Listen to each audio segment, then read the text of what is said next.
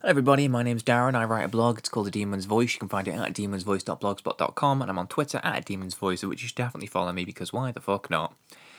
How are you all? Hope you're having a good week. It's all shit, isn't it? The corona apocalypse drags on. I actually jogged around to a friend's the other day, which was nice. I stayed at the end of their drive like a fucking tramp, obviously, and before you all get your balls in a twist and turn into the social distancing police. But we're all roughly the same age, me and my friends, but they're doing a lot better than I am in terms of life. They have a house, a child, they're married, whereas I have been panic buying Hellboy comics and playing non-stop Animal Crossing for the last month. I asked what they'd been up to, and they told me that their child had started to talk and even identified parts of her own body, which is pretty impressive. So they'd ask, "Where's your head?" and she'd point at her head. It was very cute. She's not even one, so that seems clever to me. Then they asked me what I'd been up to, and I explained to them about how I'd been reading a comic in which Roger the Homunculus had teamed up with Lobster Johnson to save Hellboy, the beast of the apocalypse, from a Nazi. Well, he wasn't really a Nazi, more a head in a jar that used to be a Nazi, but they had to save Hellboy from a Nazi who was forcing him to fight a genetically modified gorilla that had been given metal hands to punch him with. And there was a pause, obviously, and they said, "Right." Then there was another pause while they tried to work out how much lockdown had been fucking with my mental health, which is not very much, as it turns out. And then they asked if Lobster Johnson was a real lobster. I guess I couldn't think of anything else to say, so I laughed in their face, their stupid fucking faces, and explained, obviously he's not a real lobster, you fucking idiots, that would be stupid. He's a B-movie action hero that just happens to be real, in the world of the comic I mean, and brands Nazis with a red-hot piece of metal that's in the shape of a lobster claw that he keeps inside of his glove. Anyway, then I told them about Animal Crossing and how I just didn't know how I was going to be able to pay back Tom Nook, a loan I'd taken out from him and his raccoon family because I'd lost a shit ton of bells on the turnip market after being ripped off by Daisy May, the turnip-selling pig, last Sunday. Anyway, so speaking of this week, it's been a long week. Speaking of this week, I also rewatched Duncan Jones' Netflix film Mute.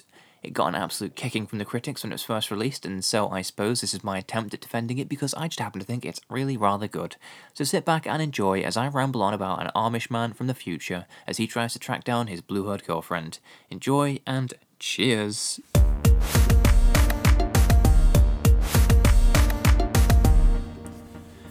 Mute begins with a young boy involving himself in an accident that leaves his throat ripped open, with his Amish parents refusing his treatment as a result of their religious beliefs. Seems pretty reasonable to me.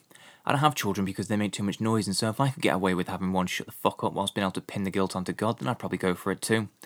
The boy had his throat ripped open by a speedboat, which caused many critics to joke about how few times that they've seen an Amish person on a speedboat for this to happen. Now, firstly, I would point out that it doesn't seem to be Amish people driving the boat, or piloting it, or captaining it, or whatever it is that you do to control one of those things. If anybody knows the verb for being an aquatic leisure twat, then let me know. But it seems that some randomers have accidentally ran the kid over as he was swimming. I know that these people have pretty strict rules regarding modern technology, but unless critics are confusing the Amish with the Wicked Witch of the West, then it seems fairly plausible that they might at least occasionally go near the fucking water. Secondly, and even if I'm wrong about this, and it was the Amish people in charge of the boat, then are you seriously telling me that you've never seen this before?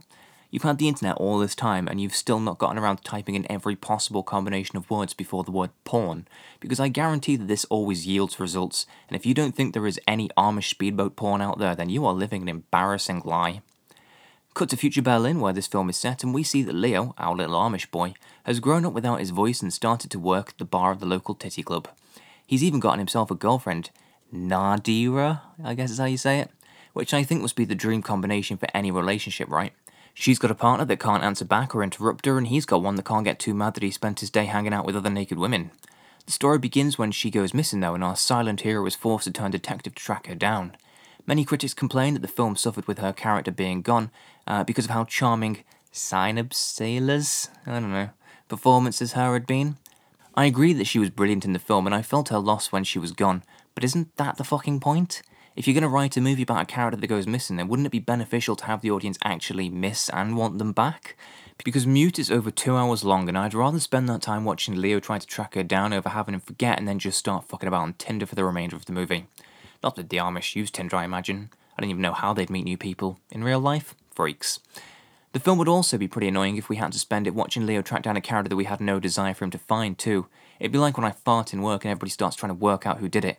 Stop trying to track me down and just let it go, you pedantic fuckers. On the flip side, it seemed as though this consensus was that Alexander Skarsgård's performance as Leo was thought to be one-dimensional, with him playing nothing more interesting than a silent Liam Neeson-esque revenger. Although ignoring how much we'd all probably prefer Liam Neeson if he had lost the ability to speak over the last few months, I can't help but disagree. Leo isn't a brooding thug, but rather the beating heart of the movie. He might not say very much, but his performance is one of pain and frustration. Just look at his big, sad eyes, for fuck's sake. Leo is an Amish mute man in a world ruled by technology, with him being lifted out of the water as a child and being forced to live in a world that is unsuitable for him.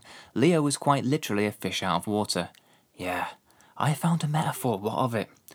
As we see in the movie, he can't even order food because he's required to speak into a machine to tell it what he wants. Leo looks at the world with the sadness that I imagine a cow would look at you after you just spent the night tipping it over in a field, which, ironically, is probably a great game to play when you're Amish and your religion forbids you from buying a Nintendo Switch. Unflattering comparisons were made between Skarsgård's performance here and Sally Hawkins' one in the film The Shape of Water, which had been released in that same year. Both play mutes, and I'll agree that Hawkins' character has a much greater range, but in the defense of this film, its main character is a classic example of the emotionally repressed noir detective, whereas Hawkins plays a woman that falls in love with an aquatic humanoid that she finds imprisoned by her government. I love both films and both performances, but it feels an unfair comparison to hold Where's My Girlfriend up against I'm probably going to fuck that fish monster in a minute. Perhaps what got people's backs up though were the characters of Cactus and Duke, played by Paul Rudd and Justin Theroux. They were inspired by two characters from Robert Altman's MASH, although for a Bond obsessive like myself, it was Diamonds Are Forever's Mr. Winter, Mr. Kid that I was reminded of. Rudd and Theroux's characters are surgeons for the mob, with both giving very charismatic and watchable performances. Also, one of them is a paedophile. What? Many people questioned why we had to spend the movie watching their characters in what is a subplot, when you don't find out their real relevance until the end of the film. Did I just say one of them was a paedophile?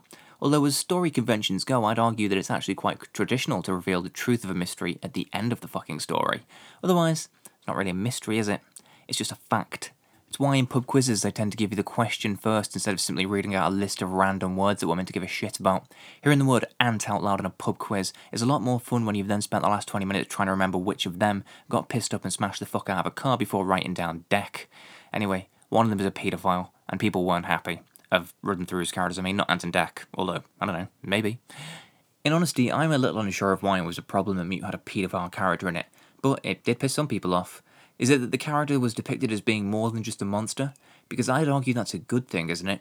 To show that paedophiles aren't always so easy to spot seems like a pretty important concept that we need to understand. If that wasn't true of real life, there'd be a law allowing you to just sucker punch any old man that we spot with his pants too high and his hands in his pockets as he walks slowly around a playground all day. Although in that situation I might just err on the side of caution and do it anyway. Perhaps it was the fact that the film wasn't an intense drama that was exclusively about child abuse, and it had dared to go near that subject that annoyed people. Well, but it is a noir. It's about bad people. Why shouldn't paedophiles be a part of that? In the new Netflix film Extraction, a character is seen throwing children off a building into their deaths, with some critics concluding that overall it was a thrill ride of an action movie. So it's okay to murder children, but it's not okay to abuse them. I'm not trying to justify abusing children here, just to clarify. Obviously, I'm trying to understand why fictionally murdering a fictional child is seen as less of a taboo than fictionally diddling some fictional children. It still sounds like I'm trying to justify nonsense, doesn't it? Okay, look, if anything, I'd be more likely to justify throwing children off a roof than I would having sex with them. I don't like noisy children, remember, so I'd want to justify the crime that results in them making less noise, not more. Okay, this has gone horribly wrong. Ignore everything I've just said for the last few seconds. And years, really, let's face it. I think that what I love about Mute is in the way that it constantly seems to deviate from what you might expect it to do. I admit that the pedo stuff is uncomfortable to watch, but that's intentional. People just assumed you're meant to like these two characters because we've been conditioned by more conventional buddy movies to like our cinematic anti-heroes. But nobody is expected to like a nonce and a psychopath, since the BBC got into trouble for its choice of children's television hosts in the mid-70s. I love the world of Mute too, which feels so fully realised that you forget how much of a leap it is from our current existence. People said that its design was a little too Blade Runner, but beyond the neon lighting, that's just not true. Blade Runner feels like a world that is on its last legs, whereas Mute's Berlin seems like it's doing okay for itself overall. And even if they were near on identical, we see that Mute's world has sex robots in it, which is kind of a deal breaker for me in terms of future dystopian societies. When Deckard goes off with Rachel at the end of Blade Runner, you're left with the feeling that they aren't going to get very far. But with Mute, it feels as if Leo and Nadira, I don't know, however you say it, might have a chance, so as long as he can find her before it's I'll say that again. But with Mute, it feels as if Leo and his girlfriend might have a chance just so long as he can find her before it's too late. I ignored messages from my Tinder profile whilst watching this film because I was more concerned about their romantic life than I was my own. Also, I was still thinking about the sex robots, if I'm completely honest. If comparisons do have to be drawn between this and Blade Runner, then I hope it's because it too ends up becoming the cult classic that it deserves to be in years to come. If you've already seen it, then I hope I've convinced you to see it again, and if you'd never heard of it before, then I at least hope that you now decide to give it a chance. But, ignoring all that, I hope at the very least I've introduced you to the concept of online Amish speedboat porn. Thanks for listening, motherfuckers, and see you next time.